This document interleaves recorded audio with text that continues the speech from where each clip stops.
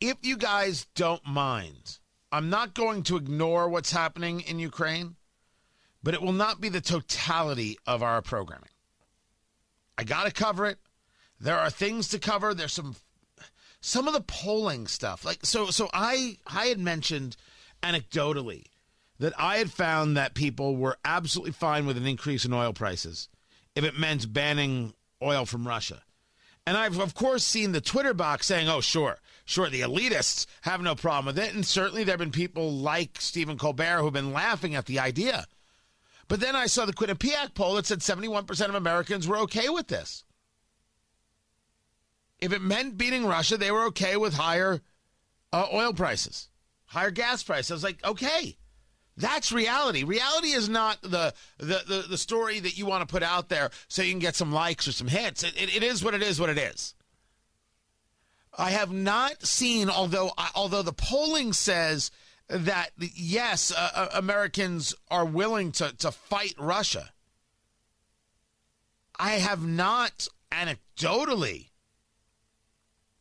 seen the idea that America is like gearing up for war. Like there's a desire to put troops on the ground. I haven't seen that anywhere. And I keep seeing in the social media world that there are people advocating this. So you understand that I appear on Fox. I don't watch. And it's because I don't have cable. And I'm not interested in other people's thoughts in my head. But you can't be on social media for too long in my world and not hear, well, Tucker said this, well, Hannity said that. And someone was commenting that here's Tucker Carlson asking, why are there bioweapons labs in Ukraine? And here's Sean Hannity saying, why would anybody think there are bioweapons labs in Ukraine? That's ridiculous. I don't know. Maybe there's a bioweapons lab in Ukraine. I want to know why that matters to the Russian invasion and how it applies to us. That'd be my question. If you say to me they have this lab, so therefore they're on their own, that's an interesting take. Is it the right take? I'm not so sure about that. The question before us in dealing with Ukraine is, how does it affect us? How does an emboldened Vladimir Putin affect us? How does his relationship with China affect us? Are we willing to be people who look down the road? Part of our problem is, and this is, I think, the neocons argument. Tell me if I'm wrong. Let's make sure we all understand it. The neocon argument is that America has to be involved in all these things so we can keep these things to a low simmer as opposed to a roiling boil so things don't get out of hand. And also keeping these things down to a minimum, staying involved, keeps China at bay, keeps Russia at bay, prevents them from further gaining their aspirations of world dominance. Or, by the way, you could replace Russia and China with any enemy. You could. It is an interesting take. The problem with that take is that you become indeed the world's policeman.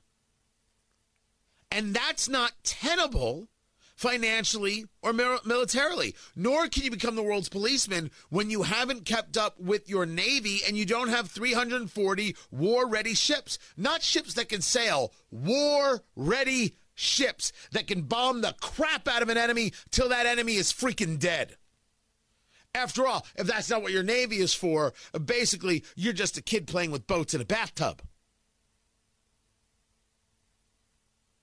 There are questions to be answered here, and my take, tell me if you agree or disagree, is that America has gotten far away from the concept of what does it mean to lead. And that what was, in the days of Reagan, a clear vision forward is not. And part of that not clear vision forward actually is not the end of days. Although even though things are dangerous right now. What if, as a nation, more interconnected with other nations, we are required to rethink our strategy more often? And what if this is the realization of that moment? That we have to rethink with more speed what it is we do and how it is we do it. The America of today is less interested in troops around the globe than the America of 1983. The America of today, in terms of its internal politics, is less sure of its belief that it should be a world power. Be clear, the progressives don't believe this. They don't. They don't believe it. And they have acted as such over the last 30, 40 years. They don't believe in American dominance. I do. I believe that there is no future world without America on top, because without America on top, there is no future. I didn't say America was perfect. I said America's better than Russia, and America's better than China, America's better than communism, and anyone who says otherwise is a blanking fool. I've proven it. History has proven it. We've seen when Russia is in charge, they bomb children's hospitals. Now, I know some people are going to tell you, Tony, that's a false flag, that actually didn't happen. We don't know who did that. I'm under the belief that Russia bombed the children's hospital. China on top, the Uyghur Muslims get imprisoned in labor camps, and the Hong Kongers get crushed, and they no longer are allowed any freedom at all. Tell me more about how we're not better off with America on top. We're only better off with America on top.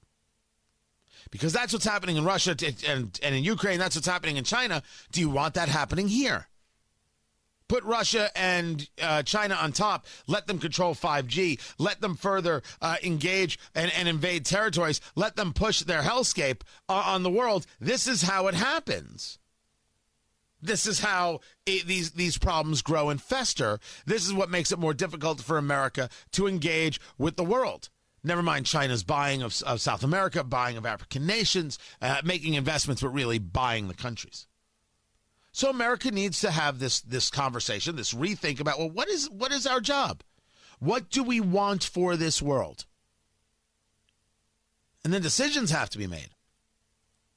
Our problem is that we have a White House that isn't interested in the decision. If you say to me that it's more important that we use proper pronouns than handle a Russian threat, you're not prepared for leadership. You're a child.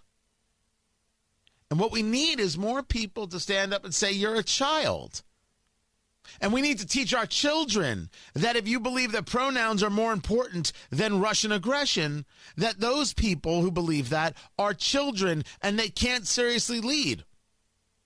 The pronoun conversation is simple. No one's allowed to tell you what you have to say. End of list. Now go live your life. No, you're not entitled to tell people they have to use certain pronouns or they're guilty of a crime. Go to hell. You're wrong. Russia is invading Ukraine, and I don't believe they'll stop. Do you? I think that's more of an issue. Russia and a madman with nuclear weapons is more of an issue than whether or not you get called he or she. If you're insulted by that, I don't care. Because it doesn't rank. It's not as important. I am not interested in the neocons' arguments, nor am I interested in the arguments. I shouldn't say interested. I don't accept their argument, nor do I accept the argument that we shouldn't do anything. Supporting without troops, I think, is a smart move. America thinks we should take on higher gas prices to try and stop him. The American ethos seems to still be alive and well in the, well, we can't just let this insanity just go by the wayside. We have to do something. I happen to like that. And I think there's something to build on there. So I think we should build on that. That was a long way of saying we should build on that.